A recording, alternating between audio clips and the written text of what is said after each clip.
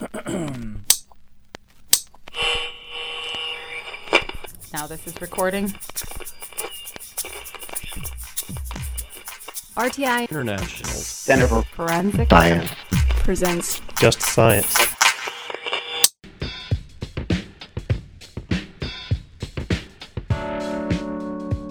Welcome to Just Science, a podcast for justice professionals and anyone interested in learning more about forensic science, innovative technology, current research, and actionable strategies to improve the criminal justice system.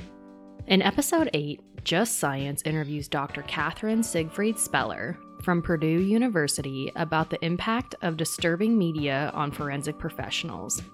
Repeated exposure to violent and graphic media can have long-term negative effects on digital forensic examiners.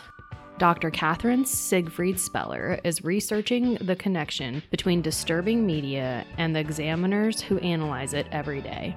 Listen along as she discusses digital forensic examiners and the impact of disturbing media in this episode of Just Science. This season is funded by the National Institute of Justice's Forensic Technology Center of Excellence. Here is your host, Dr. Mike Planty.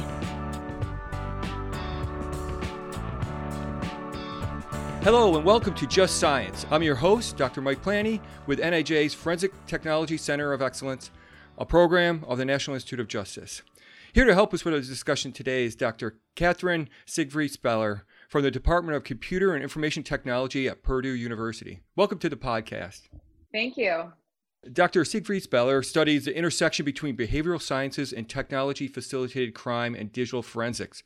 Her most recent work focuses on the psychological well-being and job satisfaction of digital forensic examiners and multimedia analysts exposed to disturbing media.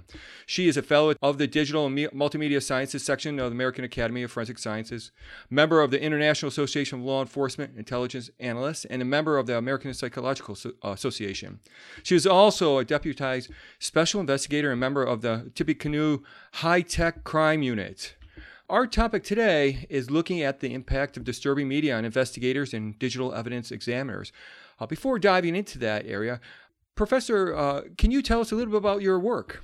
So I mainly study internet crimes against children, and I look at the reasons why individuals commit crimes online. And so the majority of my background is in forensic psychology, so really interested in behavioral characteristics and socio-legal factors. And because of my work with law enforcement, my psych background has sort of merged into this new area of trying to understand how evidence impacts law enforcement, and specifically digital forensic examiners. Interesting. So I noticed that you look at the psychology of the offenders online, people trolling online, hackers, cyber threats. What are some interesting findings related to that work? One of the things that we see is that, computer criminal behavior is not very different from traditional forms of non-computer behavior. So what I mean by that is they tend to be antisocial, antagonistic. They share some of the similar personality characteristics that we see. And in fact, one of the studies that I conducted looked at psychopathy or psychopaths. And the question was, are computer hackers psychopathic? And what we found is that, yes, they actually do exhibit more psychopathic characteristics than people who do not commit computer crimes. And that is, again, very characteristic of deviance in general. And so we see that maybe the question then is, maybe computer criminals are not that different from other types of criminal behavior, right? That they share similar characteristics and do bad things online because it just might be easier and more accessible. Yeah, it's just the means of how they commit their criminal behavior and their deviance. Exactly. So one thing really interested is how has the internet really changed the whole approach to your understanding of the use of the internet for criminal activity? The easiest way to think about this is we call it the AAA engine. And so essentially it's more accessible. 40% of the world has internet access. And so that makes 40% of people either a victim or a suspect, right? And so you have accessibility. You also have affordability. It's relatively cheap now, especially with smartphones. You don't even need a quote unquote traditional computer anymore to commit a lot of these crimes. And then finally, anonymity really allows individuals to feel comfortable engaging in a behavior online that they may traditionally not do in the real world. And so even think about cyberbullying. I might pick a fight with somebody face to face, depending on the power dynamic, right? Am I the bully or am I the person being bullied? But online, you could post and say anything you want. It could be anonymous or not.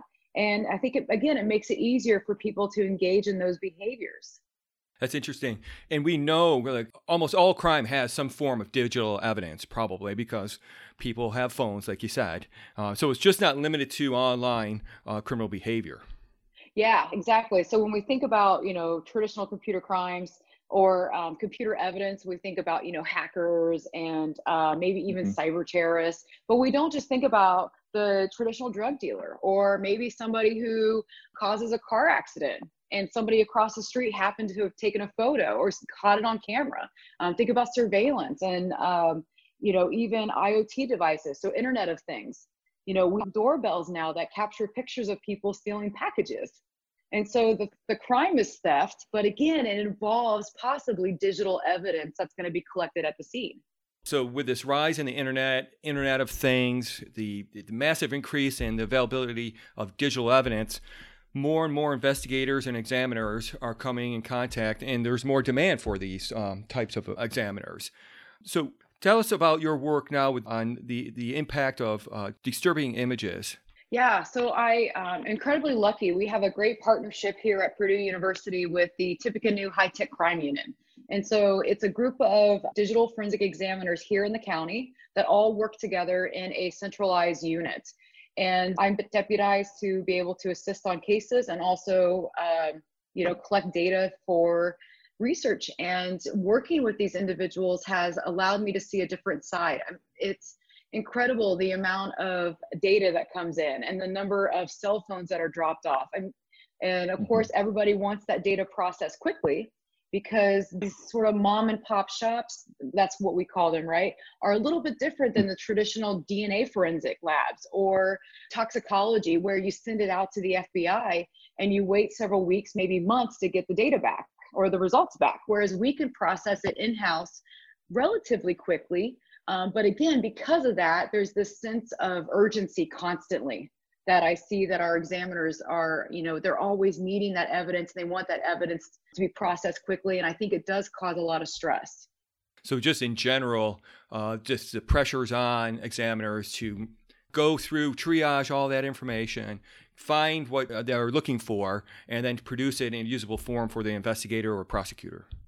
Yeah, exactly. And I have a background in traditional forensics as well. And so it was really interesting to see sort of my, educational and academic training in forensics and how it transitions to this sort of digital world, where again, the person who's examining the DNA evidence, they know they're processing blood, right? They're not going to suddenly be shocked and find something else, most likely.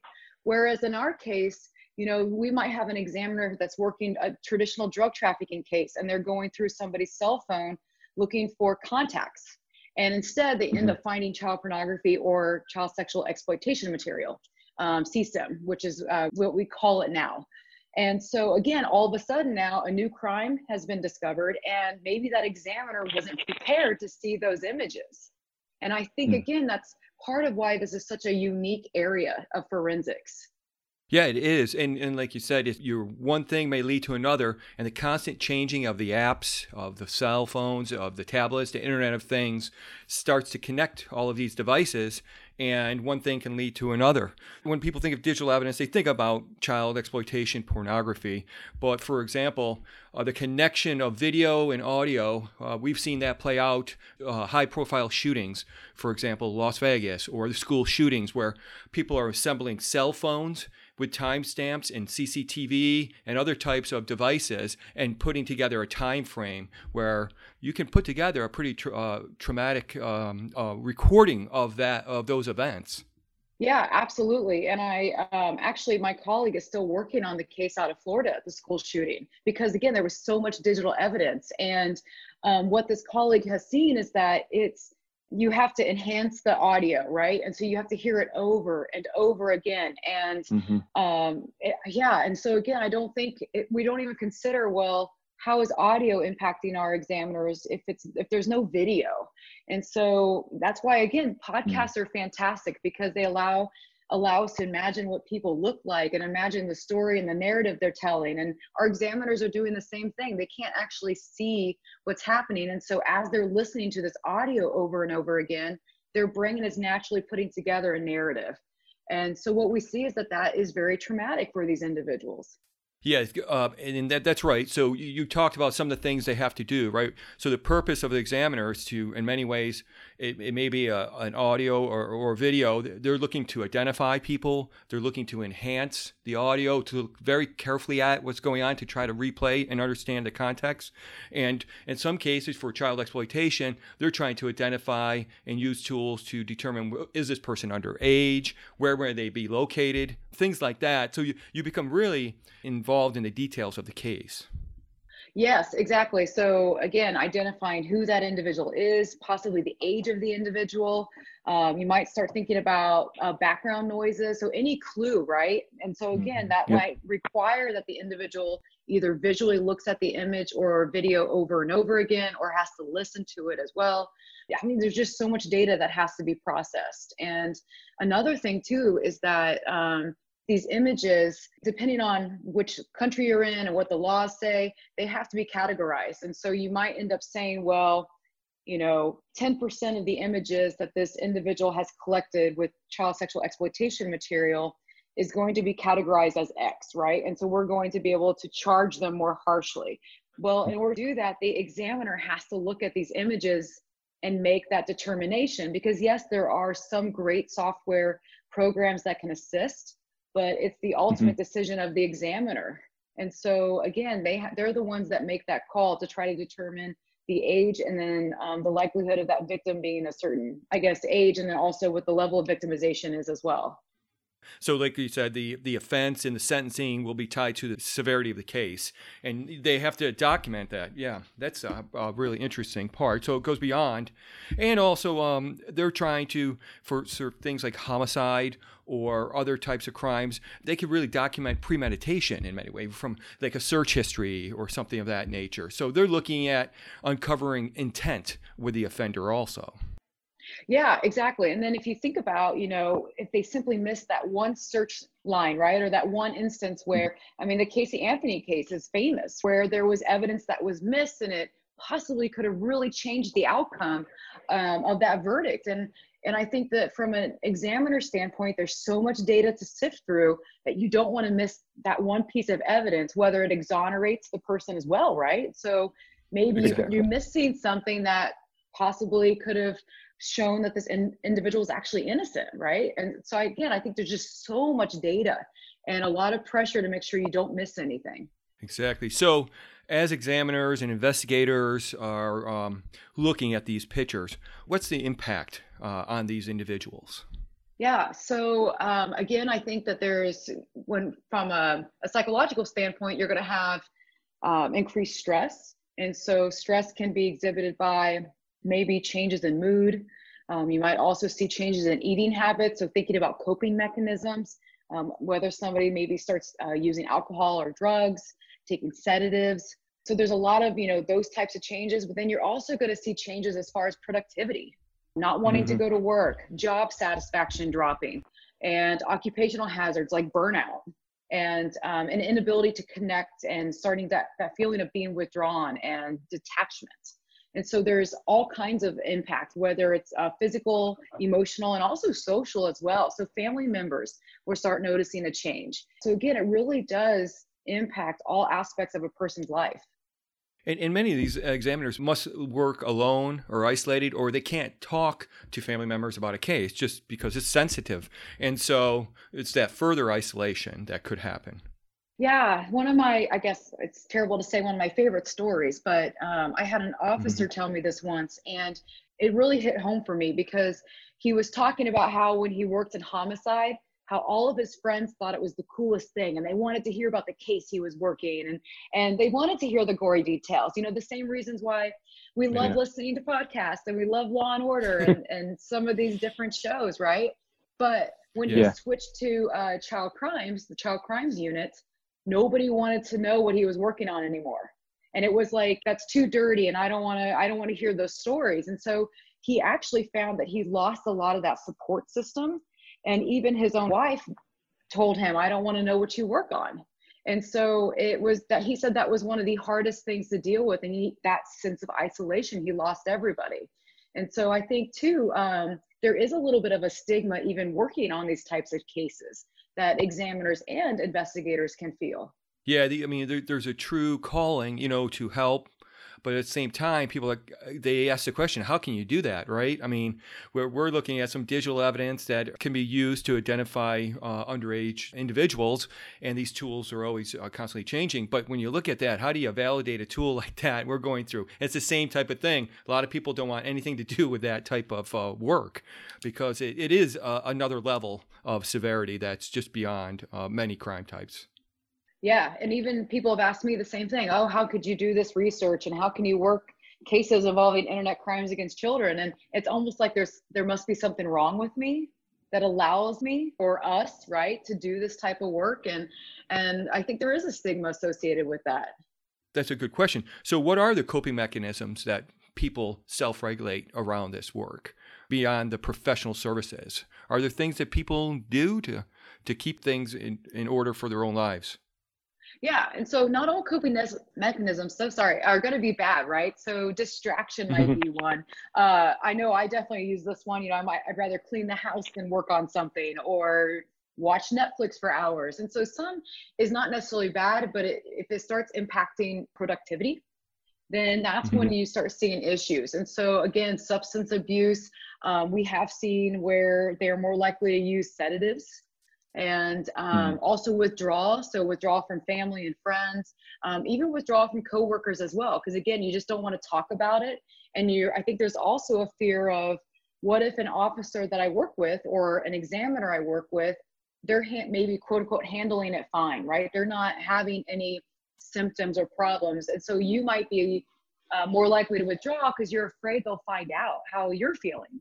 And so I think also a little bit of that fear as well. We see also exercising too much could be problematic, and eating too much. And one of them that I thought really interesting was shopping. So shopping was more likely to increase. Yeah. And again, we kind of laugh about retail therapy, but that's just another form of distraction and not dealing with, the symptoms and feelings that you're having. Yeah. You just complete distraction, take your mind off it, move on. You talk about the burnout and the health and wellness of the individual, about bias in work quality. So a person they're not going about their work in an independent way. They're maybe now slanted towards an outcome because it's inevitable. They're going to find it. So they're not being objective with their search or their work. Yeah, absolutely. Yeah, that's a really great point. And so I've even seen that with some of the examiners that I've talked with, that it's almost that, you're surrounded by the worst of the worst every single day. And you forget that there's good things to humanity and there's good people out there. And so when a case comes in, you might assume, well, this is another guilty person that I'm going to find evidence on, rather than thinking, well, maybe this is a time where the evidence is going to show the opposite, right? That this person isn't. And I've actually seen that case where it turned out somebody was trying to set up somebody else, and they did some search history related to sexual exploitation material. And it turned out that this person was definitely not guilty of it. And the evidence showed that it was the coworkers that were setting them up. And so again, you have to remember that you can't let those biases, like you just said, we call it forensic confirmation bias, kind of bleed into those cases. There's a distinctions you've made in your work between investigators that do both the investigation and the examination versus folks that are just digital examiners, whereas the investigator is actually not only looking at the images, but often going out and interviewing victims and offenders. So there's even a more complex picture there. Yeah. And again, I think this comes back to my understanding and background in traditional forensics, how different it is. The CSI individual collects the evidence and sends it to the FBI crime lab for processing, whereas our examiners do both. I mean, they're out interviewing the potential offender, they're interviewing the victim, they're then taking the evidence and analyzing it. So again, I think it's a bit more complex of a picture. And so what the research really was interested in is, if you're the investigator And the investigator then possibly meets with the suspect, possibly meets with the victims, right? Well, then you have some units where the examiners only look at the evidence. But then, like my unit that we have here at Tippecanoe County, they do both. And so that was really the question. Are those individuals that meet the victims and see the evidence of those crimes against the victims and also the offenders? And if they see kind of the whole narrative, is that worse off emotionally and psychologically than it would be to have those kind of roles separated out? And what my preliminary work, because it was only one study, suggests is that, yeah, it is worse. I mean, because you see the evidence of the crime and you've met these individuals, that it's more stressful. It must be just to have that human aspect of it just to come in. So what are those attitudes towards receiving or seeking mental health services? Well, it's exactly as I'm sure everybody would expect, right? That there's a huge stigma against it, and that the majority of individuals in law enforcement are going to be quote unquote indifferent to it. And so the same people who would say that, yes, mental health services should be required, the same people are going to say, nope, I don't think it needs to be. And you're going to have a group that thinks that they're indifferent, the quote unquote neutral attitude about it. And that's very consistent with other research as well. Looking at, homicide units and law enforcement in general. And again, I think that comes back to that stigma and officers, that kind of fear of being labeled as weak or non-resilient. This idea that it's going to impact their career and that they might lose their position or, be fired or to a desk position. And so, yeah, this is definitely a part of that culture that needs to be broken down. And so what are some of those solutions with getting these individuals the services they need or training? Yeah, so things like this, having conversations, starting what I tell people, start the narrative. And so we need to change that narrative and let individuals know that the data shows there's problems out there, so we can't ignore it anymore. And they may not realize that they're symptomatic because they may not realize that their irritable attitude and mood, that their increased negativity, that they're withdrawing from their family and friends, that these are actually symptoms of the work that they're doing. And so I think part of this is also education, and then letting the commanders know that this needs to be very much a top-down approach. And so what I've seen is that the individuals that might be in charge of the units, maybe they are not as aware of how the evidence has changed. And so what I mean by that is maybe a couple of years ago, not everybody had a smartphone, not everybody had all this digital data, and we didn't see the internet artifacts that we see today. And so, yeah, the commander might have worked these types of cases 5-10 years ago, but it's very different experience today for these individuals that are coming onto the scene, and they're working cases with, for example, over terabytes of child sexual exploitation material, whereas before finding 10 images was shocking, right? And again, that's all because of technology's changed. And so I think very much, educating the top down and letting them know that they need to put things in place. So whether it's, again, education and training, and also setting an expectation that this is and will probably happen, right? You will probably become symptomatic, which is why we need to be prepared for it and have mandatory, support in place. So it also takes away from that individual's decision of, do I want to seek treatment? Because I think if you take that choice away, it also helps reduce the stigma, because everybody has to seek treatment.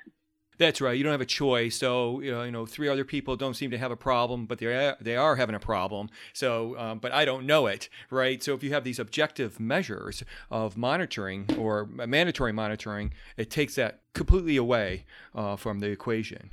Are there certain types of staff or folks that are better able to deal with this situation, or is it just a combination of monitoring, making sure people are well? And so one thing I will say is that I think there is no one person that's going to be ideal for this type of position. And what I mean by that is I know examiners that have kids that handle this very well, because they think of this as they're keeping kids in general safe, kids their own children, right? But then I know other examiners that once they have a child, this changes everything, and they can no longer work these types of cases. And so again, and I also think that that's okay. It's okay to have it be so individualistic that you might think you're okay with this work, and then suddenly it changes someday. Again, I have a colleague that she's been doing this for years, and elderly abuse cases, those are becoming a trigger for her. And it's because her mother is older now, and that's really hard for her. And so again, I mean, you just don't realize how over time those triggers might change or suddenly, become prevalent. And so I think, again, these are the types of conversations that we need to have. Yeah, so it's not just the chronic exposure and dosage over time that builds up. It's also personal life changes that happen that make you either more closely related to the situation that you're dealing with or less so. That could be really important. One really cool thing about, understanding this problem is that it's not just, if I avoid case X, I'm never going to have this problem, because it could be accumulation, right, of cases over all of these years, and all of a sudden it becomes symptomatic, right? Or just said, it could be that this one case bothered me for whatever reason. But I will say that a strong support system is key. And so that support system comes in many forms. It could be family members. It could also be somebody at church, or, being able to talk to a minister or a preacher. And so finding somebody that you could communicate with is key. And also what the research will suggest is having that support system be somebody other than law enforcement. Because again, you don't want to only be surrounded by terrible negative experiences in those conversations. And so you want to remind yourself that there are great people out there in the world. And so you want to make sure that you maintain those relationships as well. What are some of the key research areas that you think really need more development in this area? I definitely think we've done some great work already with internet crimes against children investigators and detectives. We've had a lot of data on that. But again, I don't think we have enough data on how this impacts our examiners. And so again, the digital forensic examiners, which includes our multimedia analysts as well, and somebody we don't think about. And I was very much one of those individuals that we forget a lot of these positions are contracted out. And so you have civilians that are not law enforcement, right? So they're not law enforcement, but they are certified examiners, and they might be hired to come in and work a case.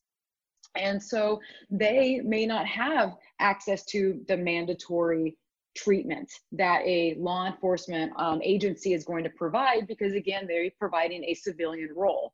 And so I think that's also something that we need to consider is, well, how are these cases impacting the civilians that work in this area? Because again, that's quite unique, right? That's very different than maybe some of the other forensic sciences that we have. Yeah, they have some technical expertise, not necessarily expertise in understanding child exploitation or some of these really strong cases. So they're coming in with that, and we just don't really have a good sense of how they're responding in terms of that, the trauma or the impact on them. Right. And then we're also seeing too, they're not necessarily digital forensic examiners, but we're seeing people from Microsoft, for example, that are suing because they are being exposed to digital examiners. And you're thinking about individuals that moderate social media sites. And so again, we're seeing that the exposure to disturbing media is not just impacting our law enforcement community, but it's really impacting any individual that's being exposed repeatedly. And part of that reason is because they're not being told that that's what they're going to see. So, with the Microsoft, for example, the individual did not want to work on those cases and was essentially assigned to work in that unit. And we also see moderators as well.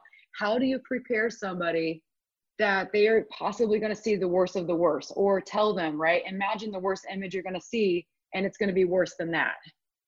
I think, for a lot of people, they just don't know what's on the internet, and that's good. I mean, I hope humanity doesn't ever have to know, right? But for some people, how do you prepare them for all of these terrible things they're about to see? That's a really good question, because, you talk about training, right, and what they're going to face, and that's just a really difficult thing to train, to even create a training program around, I would imagine. I'm assuming that changing technology is also going to change how people see these images.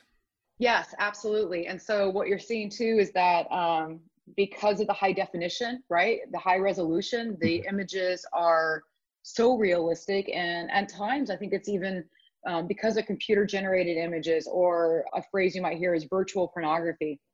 it's really even hard to know, is this real? Is it not real? And deep fakes. Yeah, I mean, maybe an examiner would be able to say, okay, I'm gonna somehow disassociate from this, and I'm gonna tell myself these aren't real. Like these kids, this abuse did not happen to the kids. But you can't say that anymore. I mean, nobody knows what's real and what's not anymore because the technology is just that good.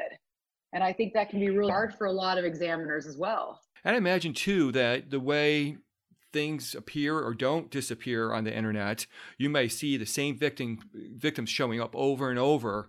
And while the victim might be removed, if those images are on the internet over and over again. And so connecting those images is something that is a line of work, and making sure that the victims have some sort of restitution or, some sort of means to even eliminate those images somehow.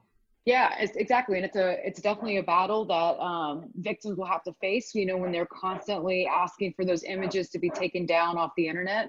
And what we also see too is that victims do have a choice if they want to be notified when their images are, I guess they appear in a collection. And so again, people want to know, and then other victims don't want to know. And those victims that do get notified are able to receive some restitution from the offender. But again, I mean, like you said, those images will circulate and be available forever. I mean, that's just the way the internet works. And I think too, kind of spinning a little bit from your question, your point is that because technology changes so fast, and we have all these different social media apps, and it's like you start understanding how Kik works, and all of a sudden you have this new app that's appearing. And so I think that leads to, again, that burnout of this inability to solve the problem, right? Like it's like this problem is always going to exist, and I am just going to get buried in the cases, buried in these images, and that's why people become sort of that defeatist attitude.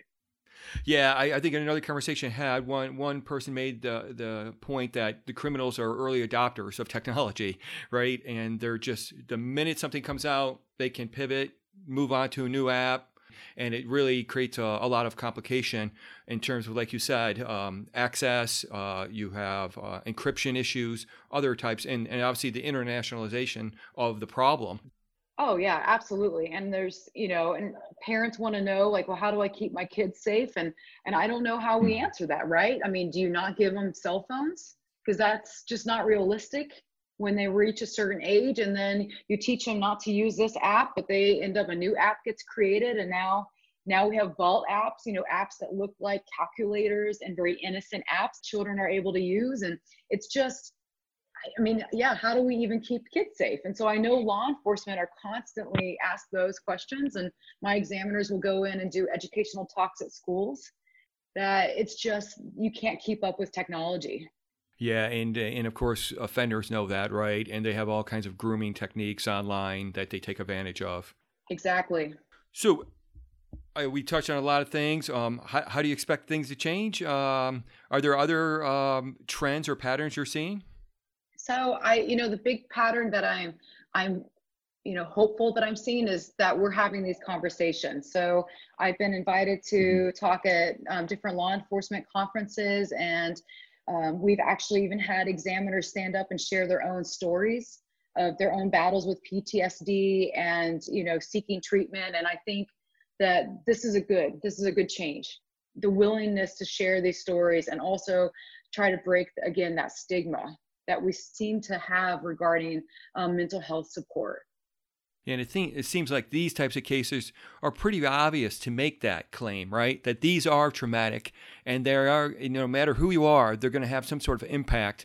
So it seems like this is the right time to have those conversations and to get the services to these professionals so they can continue to do and work effectively in this area.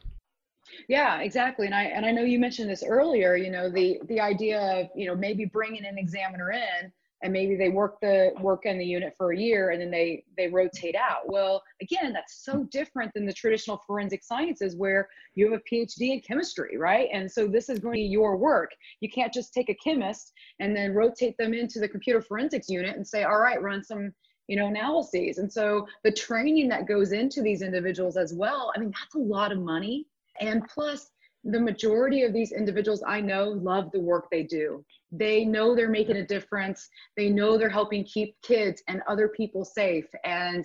But they are not, they're coming to a point where they can't keep themselves safe, where they can't do the work anymore. And again, that's where these kind of conversations are really going to help make a change. Yeah, and understanding what are those treatments. Like you said, one of the big things is having a strong support network, especially out of law enforcement. But what are those other things that can alleviate some of the trauma and really continue to leverage the experience that these investigators have, because the technology is changing constantly. So you really want those folks not to cycle out after a year or 2 years or even 5 years. It's really important work. That's, what is so great about the NIJ and their interest in this area and the funding they're providing. One of the big gaps we have right now is what treatment does work.